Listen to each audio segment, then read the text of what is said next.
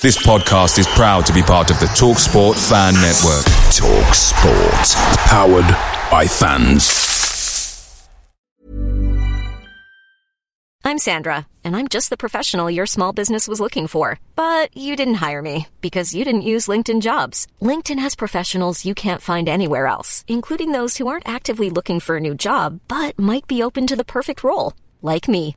In a given month, over 70% of LinkedIn users don't visit other leading job sites. So if you're not looking on LinkedIn, you'll miss out on great candidates like Sandra. Start hiring professionals like a professional. Post your free job on linkedin.com/people today.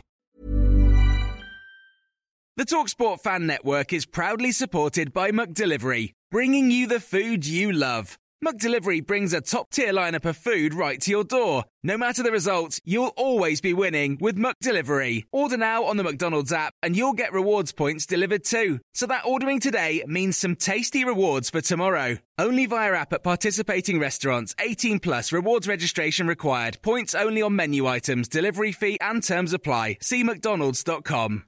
This week, the Clarets face Frank Lampard's Chelsea as Turf Moor welcomes the Southerners with all of their blankets, hot water bottles and gloves. This is the No Nay Never podcast.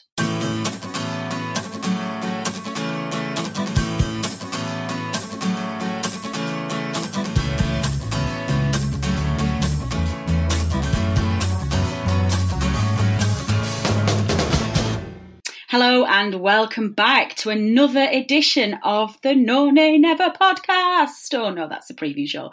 I'm your host Natalie Bromley and I am joined this week by regular panellists Robbie Kopak and try to say that quickly, and Richard Steele. Richard, welcome back. How do you do? Hi Natalie, how are you? Yeah, I'd feel a lot better if we just hadn't got absolutely spanked at home to a Chelsea side. But, nevertheless, all is well. Of course, Clarets fans, Saturday was not quite the game that we thought it was going to be. I'm going to kind of take responsibility for this because I think I did say on the previous show that I thought it was going to be a tight game. I felt very confident we were going to get at least a point out of it. And I think I even said the immortal line, I just can't see us conceding like 4 goals against Chelsea. And then at one point it was indeed 4-0. Quite a comprehensive victory for Chelsea in the end, albeit I don't think the Clarets particularly helped themselves or gave that strong an account of themselves, unfortunately. It was always going to be a tough game in the end, but I think a few players who were perhaps a little bit out of sorts added to a big pot of difficult afternoon, shall we say. Although we were incredibly boosted by 2 sensational goals towards the end, but we've got loads to unpick, so let's get straight in there. Robbie, let's start with you. A few people missing. Wood, we know, didn't make it because it was a late fitness test. We had a little bit of shoving and moving people around in the squad, but actually I just want to concentrate in the first bit on the first 30-35 minutes of the game. I actually thought the Clarets started really well and were giving just as much as they got. Yeah, it's a strange result to process, really, because, like you said, the performance actually quite positive. I thought we played quite high up the pitch, played some really good football as well against, one of the bigger sides. I think in previous seasons we'd probably sit back and sort of invite Chelsea on and, in a way, kind of wait for them to score. But I really thought we played on the front foot, and it was us trying to, really make it difficult for Chelsea. And yeah, for half an hour I thought we were excellent. Even after we went 1-0 down, I thought the response was actually really good. And I actually still felt quite confident that we'd actually get something. But to concede a second on the stroke of half-time was like a real sickener for us. Yeah, Richard, that's a really interesting point, and it's something that I noticed actually. I found that there was just a consistency when we went 1-0 down, in that they didn't change their style of play. They just carried on, and it was almost as if it was still 0-0. They didn't initially cave in, and they didn't seem to shy away from the job at hand. And I think that's perhaps different mentally than some of the sides we've seen in previous seasons. Yeah, I think initially after we went 1-0 down, I think we actually started to play better. It was almost like, well, we're 1-0 down now, we might as well, have a go, and we freed ourselves up. And obviously Barnes missed an absolute sitter at 1-0. I'm still not quite sure how we missed it now. An open goal. But then I would say the last 5 minutes of the half, or the 5 minutes before we conceded, that's when Chelsea started to get on top again. And I think that maybe come down to why Tarky maybe give the ball away, because we didn't have much possession at that point, and possibly he just wanted to keep the ball rather than just hoof it up the pitch. But like Robbie said, I thought at 1-0 we was right in the game and we didn't deserve to be losing, but unfortunately that second goal was a sucker punch really, and then it was always going to be an uphill task to get back in the game. Yeah, I think I remember looking at the clock, and it was at about 34, 35 minutes gone, and I remember saying to my dad, it just feels like the tide has turned a little bit here, and I just felt that Chelsea had started to take control of the game and we were no longer dominating the narrative. We were having to react rather than be proactive, and like you say, Richard, at that point that's when they just started to just turn the screw a little bit, and a bit the pressure came on, and we just didn't seem to handle them as well as they did. Obviously, you've already mentioned that Barnes miss. I completely agree with you. I'm not really sure how that didn't go in. I'll come on to it in the middle of a minute, but it was a difficult game all round, I think, for Ashley at the weekend. But Richard, I'm going to stick with you because obviously we've got to this point now. Despite a relatively uneventful first half, I was going to say.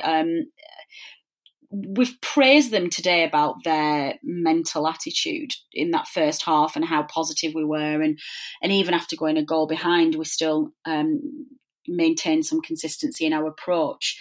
You touched on it then. Just expand on that a little bit about not having pressure. What do you think it was about that last 5 minutes that just led to that goal? I mean, for me, there was an easy pass on there, and we've had this a few times this season where the Clarets have conceded either really close to half time or towards the end, and I'm not really sure what they can do differently. Yeah, it's a difficult question to answer, like you said. I think possibly, you're playing against a quality team in Chelsea. They've got some really good players. I think sometimes maybe later on in the half, does fatigue come into a little bit? I'm not sure, especially when you're only playing 4 in midfield, 2 in the central areas. And a lot of teams, they kind of like overload us in the midfield. So possibly later on in the second half, we just struggle to retain possession a little bit, and the pressure starts to mount on us more there. And that's maybe why we're conceding goals late in the first half, and we've conceded a few late in the second half this season. 2, like you said, with that pass with just Tarky, it's one of them. The pass could have been on, but you just think late in the half, could you be a little bit more safe? Could you be a bit more sensible, not try and pass it straight back into midfield? And like you said, it's a few times this season against the bigger teams where we've give goals away that are just really poor. So I don't know if it is a mentality thing where we're kind of maybe a little bit more nervous, a little bit more tentative. When we just don't do the basics quite as well against the big teams, and as we all know, we get punished against them. We really do, and it does feel harsh, doesn't it? Especially when you see as much football as we do, and we all watch as many games as we possibly can, and you see some teams making mistakes and just getting away with it, and you just think, oh God, that was close. If that had just gone past there, they'd put that in back of the net. Or whenever we seem to make a mistake, we get really heavily punished for it. You're absolutely right. And Robbie, no more so than the first goal, of course. I'm getting the first 2 goals out of the way pretty early on, so we can just look at the rest of the game, because poor Matt Lowton, there's just no way of getting around it. He's not going to want to watch that first goal again, is he? No, I think he just tried to play a simple pass to Tarkowski. I think he just loses his foot in, but actually thinking back, it looked like Tarkowski actually made up the ground quite well, but then obviously a couple of step overs, and it's a really good finish, to be fair, and that's what £60 million gets you. And like I said, Chelsea weren't great at the back, but we just didn't punish them, and Chelsea were ruthless. I think it was 4 opportunities and 4 goals. It didn't feel like a 4-0 game though, did it? I was thinking this at the time. I was looking at the clock and I was like, how are we 4-0 down, Robbie? I mean, we very rarely get turned over by that many goals, but given that, this is a question I saw a few times actually on Twitter, given that the deficit ended up just being 2 goals, we ended up pulling a couple back, would you have rather lost 2-0 or... I guess, how do you feel? Would you rather have lost 2-0 or would you rather have been 4-0 down and still maintain that fight back?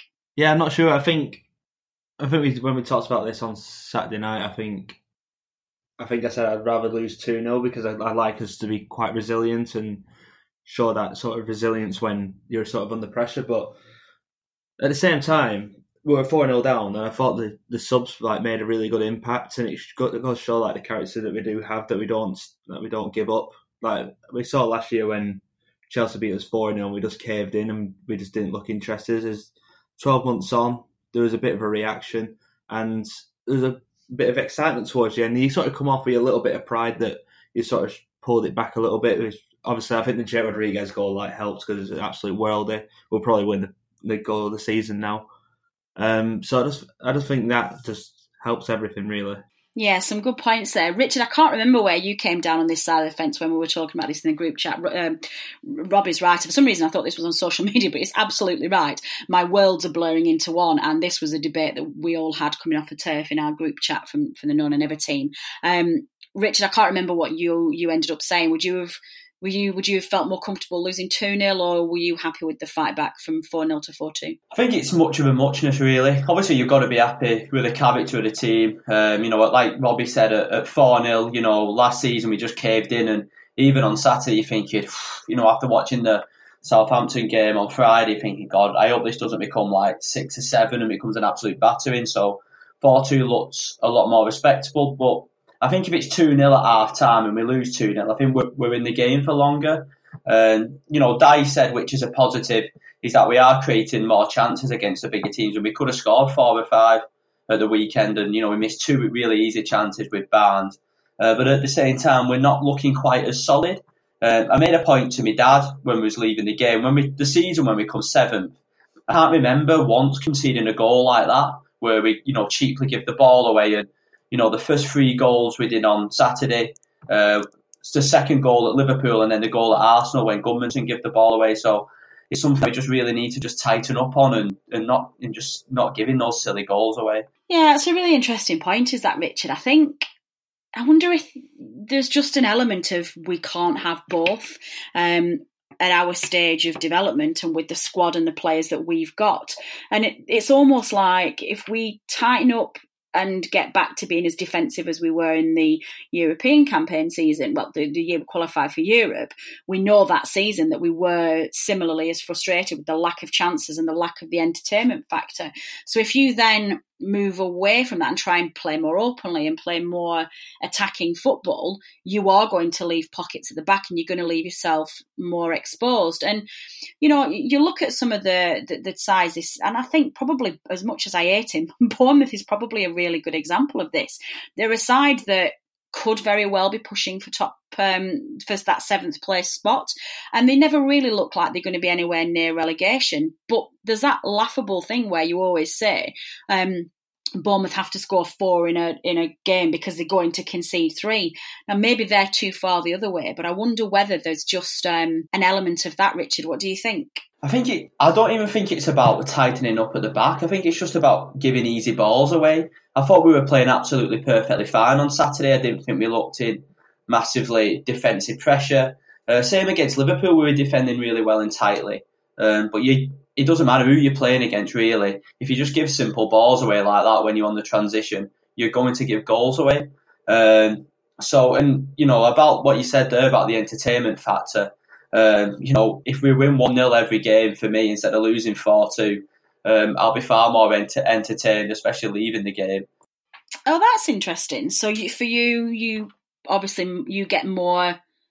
Well, I suppose this is an obvious point, but for you, the win is win at all costs, and even if the game's been quite painful to watch, it. I suppose that's taking it to the extremes, I guess. And of course, you're not advocating that the game is horrendously dull every single game, because that's going to be damaging. But there is a different school of thought out there, Richard, that people, and I've seen a lot of it on social media, where people will say they'd rather lose 4-0 every game than watch really boring, dull, negative football just to be entertained. Now, I'm pretty sure that if we lost all games for the entire season and lost them all 4-0, they'd probably revise that one. But it's an interesting point. Moving on then, obviously we've talked about the defence, we've talked about being 4-0 down. Generally speaking, Robbie, it was a difficult afternoon for Ashley Barnes. He didn't quite look as at the races, did he has done in previous games. But I wanted to talk more about the shape of the team and the focus of our attack when Chris Wood isn't playing. For me, rapidly becoming the most important player in our squad. What do you think? Yeah, I've been one of Chris Wood's biggest fans this season. It's probably since he's actually joined the club, really, because I think he does get a lot of unfair stick. I think Ashley Barnes played, obviously with Wood not in the side, I think Ashley Barnes sort of took his position as been like the focal point and been like the target man. And it didn't quite work out. Obviously, Zuma pretty much won everything in the air against him. And it's usually Barnes who's dropping deeper, as this time it was Jay Rodriguez, who had an okay afternoon, to be fair. But yeah, we just really struggled, especially with Dwight McNeil, because McNeil was outstanding on Saturday. A lot of his deliveries probably missed like that Chris Wood in the box, someone to hang it up to, because a lot of the crosses were sort of low and they were easily cleared, and we just didn't really have that focal point in the box to really aim for. I mean, how do you feel about this, Richard? Do you think that it's getting to the point where we are completely, I don't want to say one-dimensional, because we saw how different our attacking style became when we went 4-3-3 away at Villa, but it was a little bit disconcerting, wasn't it, to see that we didn't really have as effective a backup without Chris Wood in the squad as we did with it? That's obviously, you don't want to be in that position, I guess, do you? Yeah, it's obviously, all I'm going to say is I think if Wood played on Saturday, the game would have been 1-1, and then it would have been a completely different completely different game. I don't think the structure of the team or the way the team played was any different than if Wood was playing.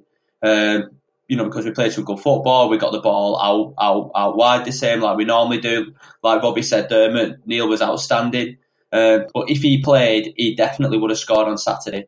And I think that's just what you miss. When he plays well, he's a really good finisher. So yeah, I think that's just the key point I'll take away from Saturday. It's not just necessarily about all our general play, but he definitely would have scored on Saturday too, and it would have made the game a lot more difficult for Chelsea.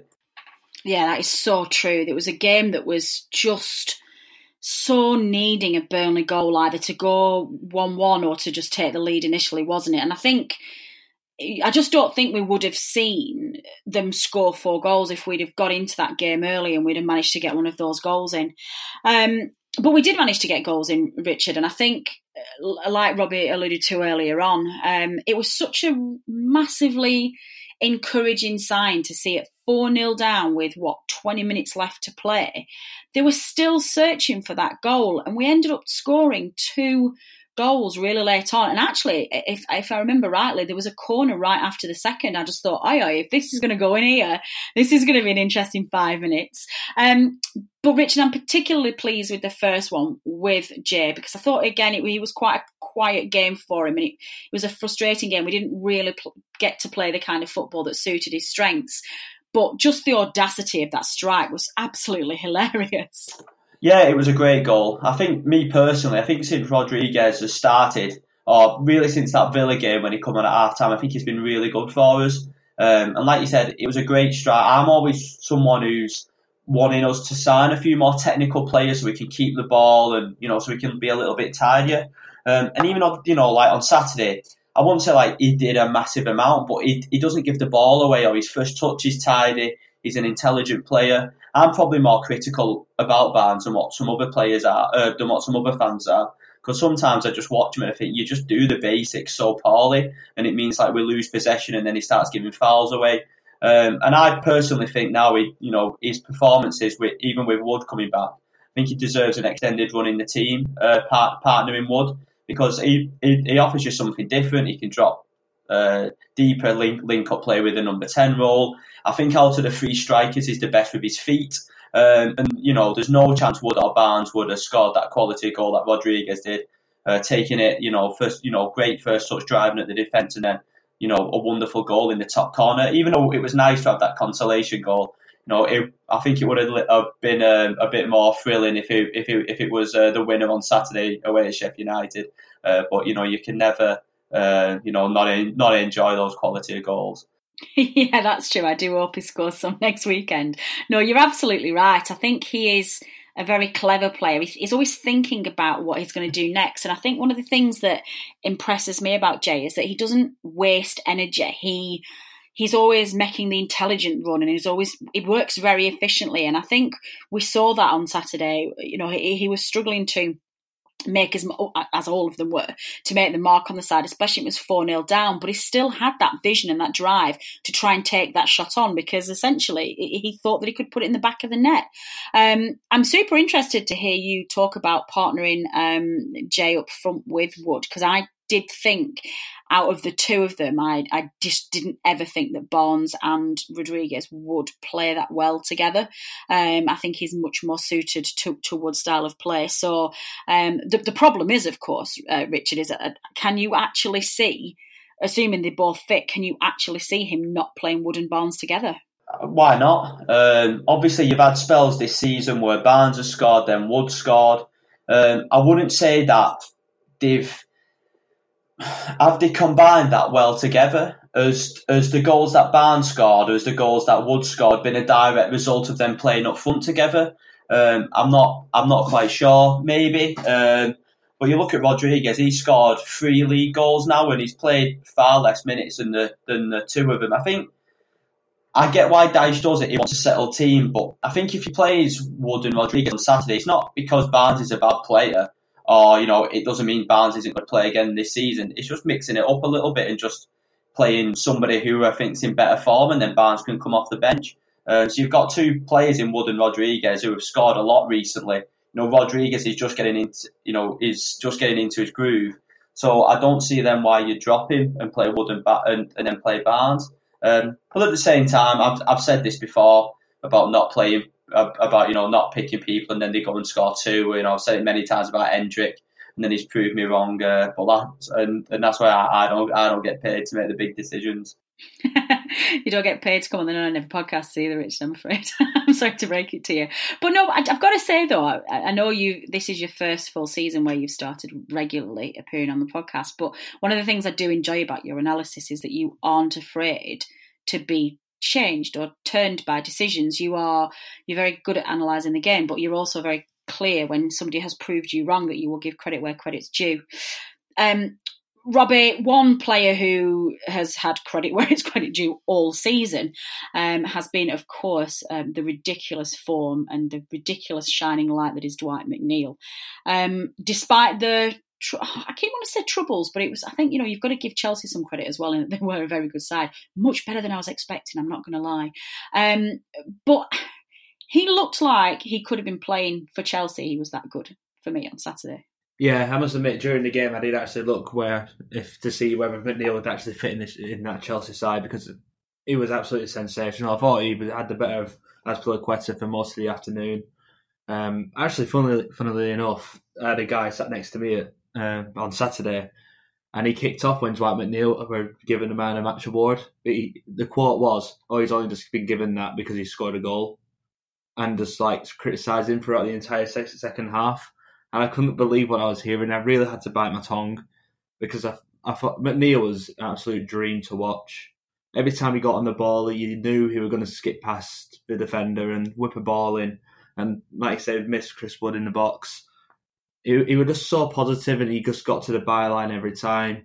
It's just something a little bit different. We've been so used to our wingers in the last couple of seasons under Dyche, sort of been a little bit passive and sort of cutting on the inside of maybe playing like a simple ball. But McNeil will do the harder thing and run to the byline, try and get a cross in, and try and win a corner at least. And he was just absolutely fantastic. Yeah, it was a dream to watch. Richard, I'm going to put you on the spot. Is Dwight McNeil a Burnley player next season? I hope so, but he's going to have a lot of admirers. But at the same time, we've got to sell him for the right price. I think he's definitely getting into the bracket where, is he worth 50 million? I don't think I'd accept anything less than that, because the lad's got so much potential. As Robbie was saying, every time you get the ball, he's positive, he's looking to beat his fullback. He's one of the few players in this Burnley team who you actually get on your edge of the seat when he wins the ball. I think he can play on the left, he can play on the right. I think he could even play in central midfield if he was playing with a 3. The world really is at his oyster. What he's got, which a lot of young players don't have, he's got a final product too. Fantastic delivery. He's got a great strike in him. I really hope we can keep him for one more year, but I really do think he's destined, to go to the very top. And good luck to him. Yeah, I think I tend to agree. I will be absolutely amazed if he's here next season. Amazed. I'll be delighted, don't get me wrong, I'll be amazed. But it's just the way he just teases the ball. It's I don't know if I can say this. I might actually give Matt a heads up here because he can always bleep me out if not. But to talk about food porn, chip porn and things like that, it's like football porn, watching that ball between his feet. He'd just be able to just slide it and pass it, and he'll just run past players, and you just think, how is that ball still at your feet? He very much is a joy to watch. If we do lose him, though, Robbie, his replacement also starting to make an appearance back in the squad. We are, of course, talking about Robbie Brady. Really positive when I came on, I thought he did really well, and he just gave that attack a little bit of charge.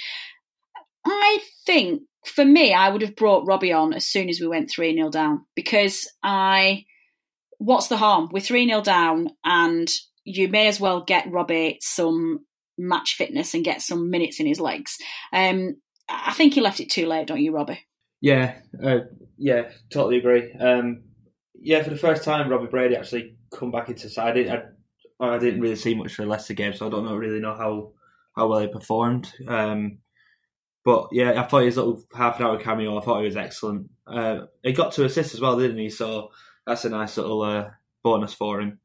But I think, obviously, since his injury at Leicester a couple of years ago, we'd never really seen him in little drips, and he's never really looked the same. But I thought on Saturday he looked really positive. He looked like he played a little more centrally as well, but he seemed to link up with the strikers really well, and he seemed really positive trying to get the ball forward and actually run with the ball at his feet. And it looked like the Robbie Brady of a couple of years ago, where he was in the form of his life. And if we can get that proper match fitness in him and keep him fit, I think he could have a really good season again. Yeah, I certainly hope so, Anna. I wonder, Richard, do you think these kind of concerns play on players mentally? Because surely Robbie's now got to be in that mentality where he knows he's got to take every single chance and play absolutely to the best of his ability, because he's going to have to start trying to get some football in him, because he's been injured that much since we got him. I wonder if that plays on them mentally, almost like they've got a big point to prove. I think both sides a bit mental. I think when you come back from a lot of injuries, it takes a while to get the form back. These lads, they're not robots. Are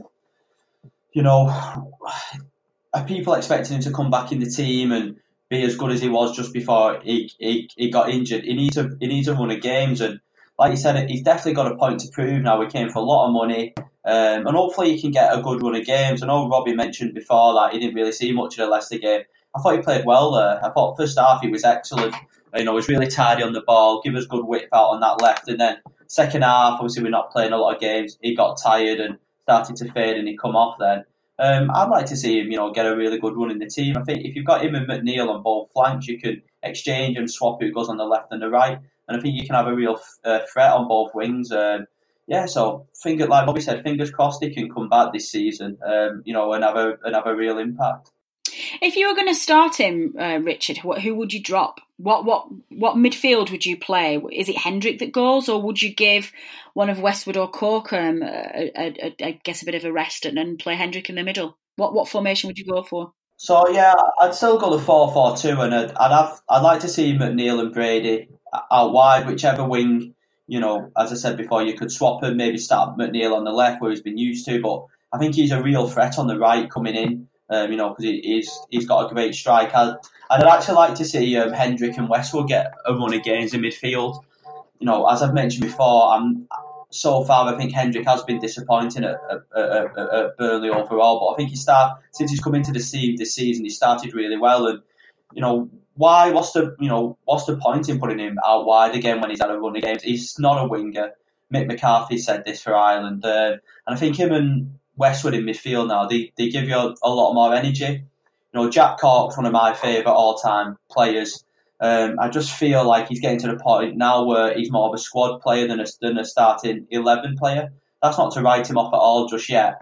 I would just like to see Hendrick and Westwood get a go in middle of midfield and, get Brady and McNeil playing out wide, because we've got a lot more creativity in them positions rather than Hendrick being wasted where he's not, still really comfortable playing. That's super interesting. Does that strategy change if we're away from home though, Richard? Do you still think you would want us to be more resolute and save that attacking threat and that creative play for just home games? Or do you think we just go for it away from home as well? Yeah, possibly. Like I said, if he doesn't start Brady on Saturday and he decides to play Hendrick out wide, I'm not going to, have a cry or a whinge about it. But like I said, yeah, possibly away from home, we can maybe look at playing Hendrick out there for a bit more resilience, and then look to bring Brady off the bench as the game goes on. But like you said, a home game, possibly against Sheffield United, maybe go that way, and then the game after at West Ham, play with Brady and McNeil out wide. Where we can be a little bit more attacking and on the front foot. Well, you heard it here first, listeners. We're going to have some changing formation. Rich Steele's going to get on the Dutch hotline. He's going to tell him what it is. Robbie, let's come back to you then as we leave the immediate analysis of the Chelsea game. And I'm going to ask you if you're man of the match, please. Dwight McNeil. I don't think there's any contest, really. I thought Jack Cork had a good game. I know we just talked about him briefly there. I thought he had a really good game, but I thought Dwight McNeil was just different gravy. He looked right at home within that company. And yeah, I thought just outstanding for 90 minutes. I feel like there might be a bit of a clean sweep here. Richard, who was your man of the match? Yeah, there's only one. I thought he was head and shoulders above any Burnley player, so yeah, it's got to be McNeil. And it's a 3 from me. Yes, I also voted for McNeil. I think they both, Robbie and Richard, are absolutely right. He was just so much better than everybody else on the pitch.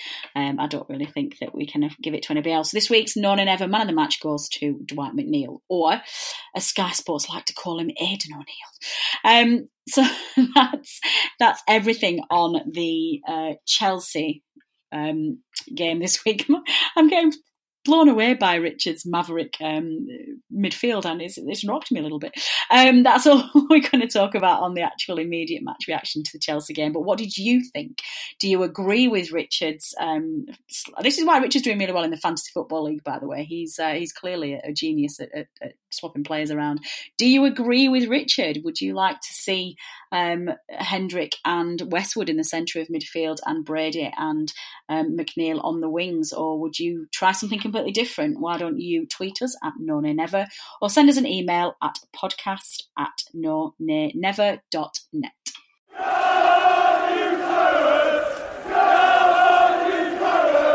Moving on, though, to this week's talking point, I think it had to just be young Mr. Dyche's crusade about the growing diving culture in football. He's been on a bit of a rant in all of his post-match interviews, quite rightly as well, actually, I think, considering how much this must be grating on him.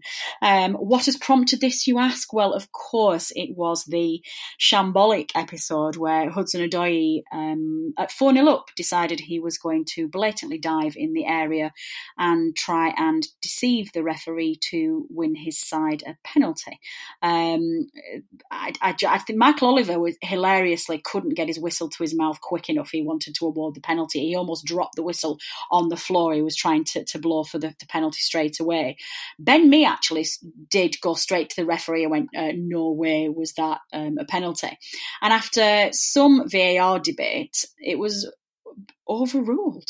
The VAR officials actually overruled a match official, made a decision in Burnley's favour, which at 4-0 down was, really greatly appreciated. Thanks. You could have done that last week at Leicester, but never mind. Robbie, let's start with you. Do you think Dyche has got a point? Do we think there is now a growing diving culture, or has it always been there? You know what? I think it's a penalty. I don't think Hudson-Odoi dives. I think it's a penalty. Yeah, wow, okay. I think I'm the only Burnley fan who actually thinks it is. Am I the only one who sees Matt Lawton actually shove him? Yes. I actually think Matt Lawton not shoves him, a little push, and it looks like there's one angle where it looks like he just clips the back of his Achilles. Now, Hudson-Odoi makes a meal of it. Okay. Well, let me finish. No, I was going to say, please do. That's what I was going to say. I was just going to say, let's pause it. But the If you feel contact, you go down. If you feel contact, you go down. And Matt Lawton definitely does put a hand on his back, as if like a bit like when Ramsey won a penalty a couple of years ago, and that was given as a penalty. And it, like I say, it does look like it's a little clip. And yeah, I still think it's a penalty. I've seen it back a few times now, and I still think we got away with it. Wow. Because presumably, I assume the VAR officials were actually only concentrating on Tarkowski's leg. Okay, well, what I was going to say when you were in there, I was agreeing with you. I was like, this is amazing. I wasn't expecting this reaction. Let's just pause the general debate around diving in football then and just... Richard, how do you feel about this? Do you think it was a penalty or do you think he did dive? Live, it just looked like Matt Lawton just blatantly pushed him. He looked like his head was all over the place at that point.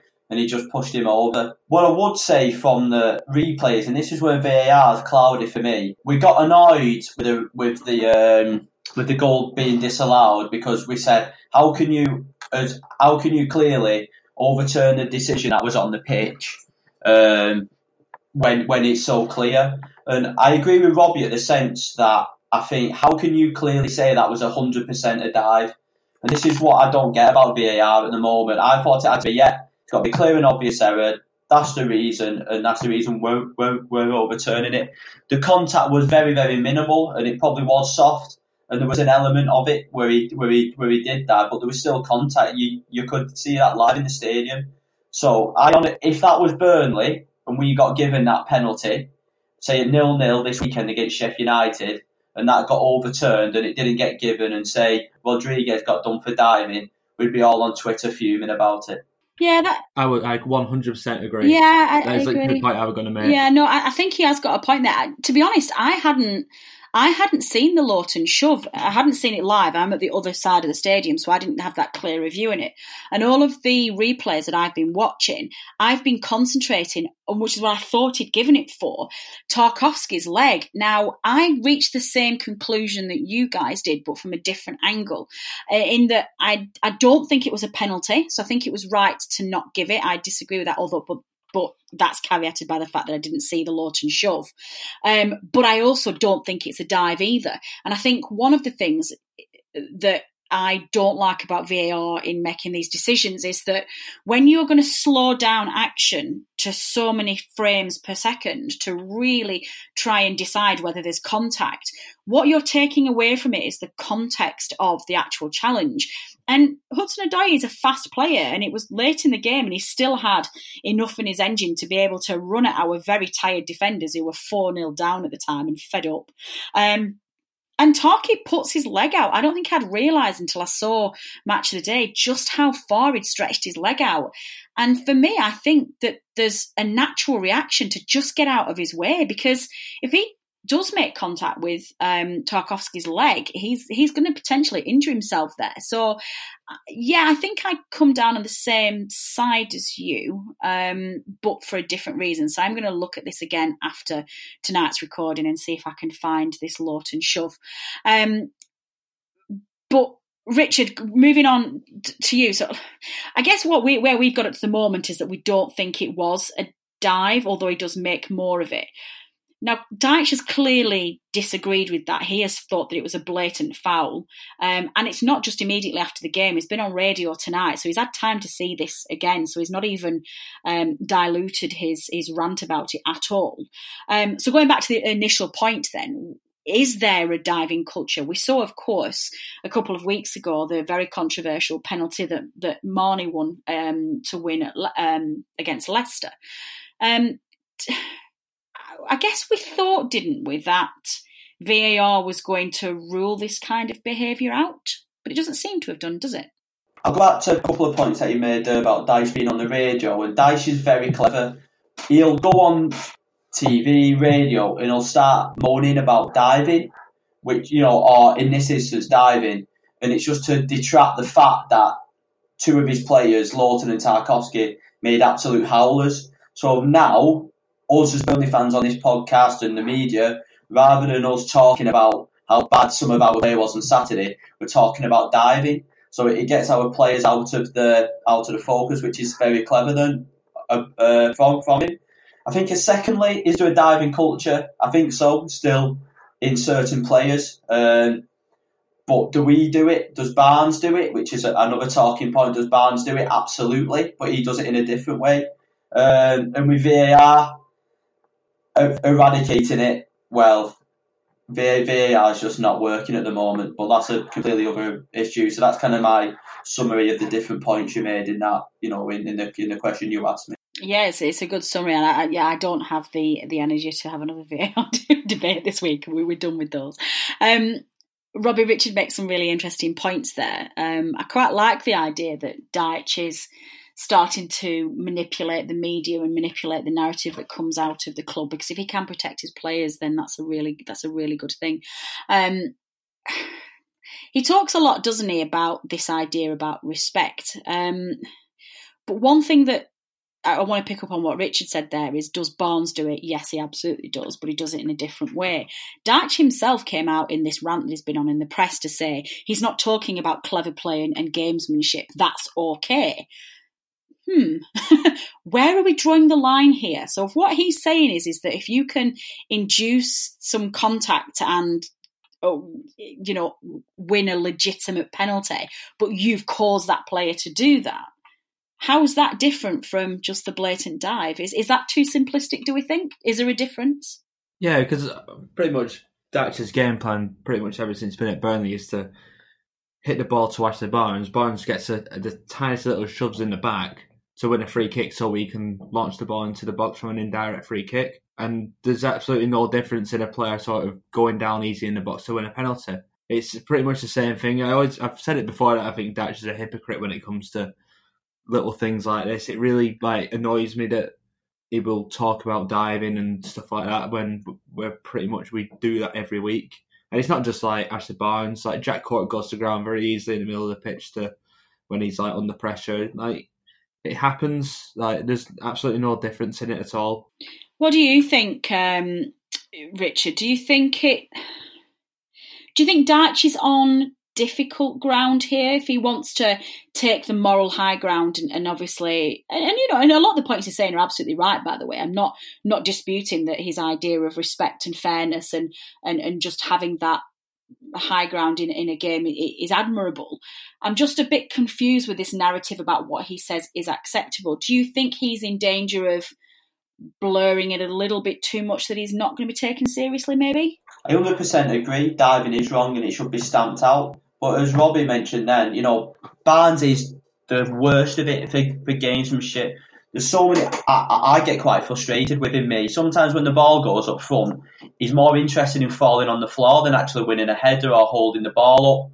And I understand why other fans get frustrated with Dyche, because they're like, well, hold on a minute. You're saying our players go down in the box to try and win a penalty, but Barnes is flinging himself on the floor all the time, all the time trying to win a foul. So I think he's just got to be a little bit careful on this crusade for diving, because he is 100% on and it should be stamped out of the game.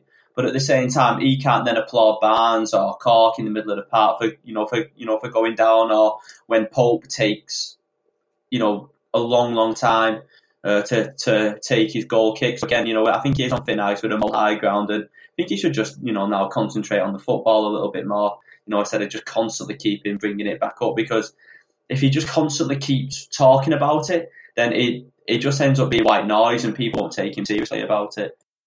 Yeah, spot on, guys. There's some really good points in there. I don't know where this is going to go, to be honest. And like I say, that he's in danger of having the backlash against him, like you say, with this.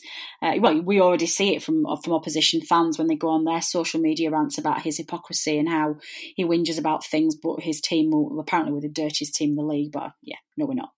But yeah, guys, you make a really good point there. He has to be very careful which battle he chooses here.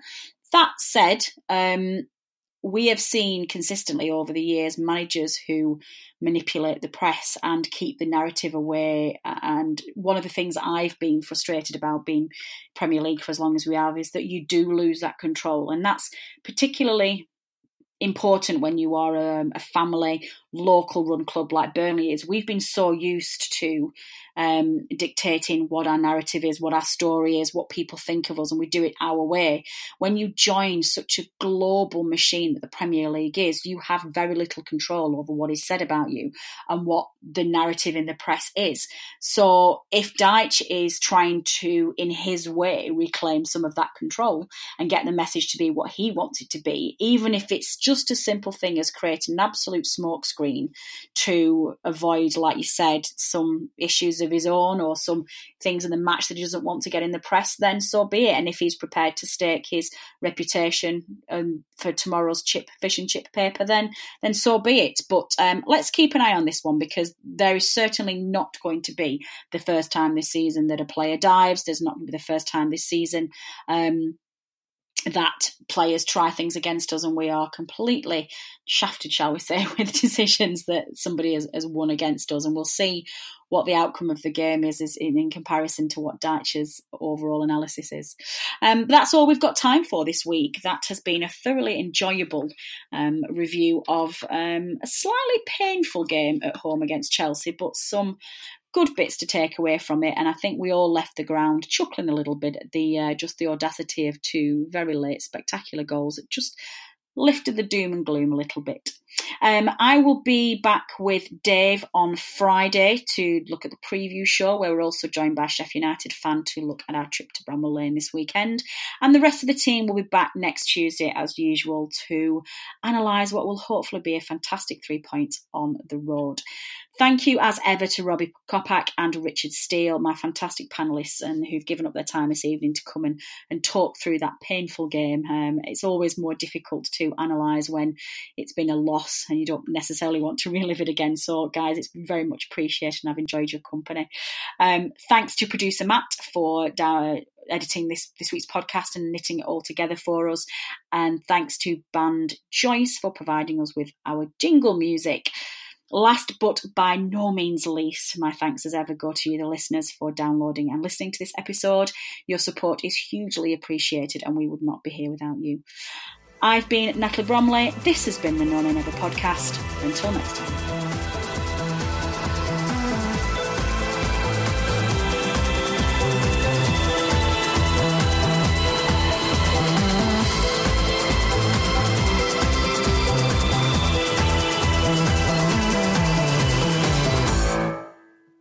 Away days are great, but there's nothing quite like playing at home. The same goes for McDonald's. Maximise your home ground advantage with McDelivery. Order now on the McDonald's app. At participating restaurants, 18 plus, serving times, delivery fee and terms apply. See mcdonalds.com.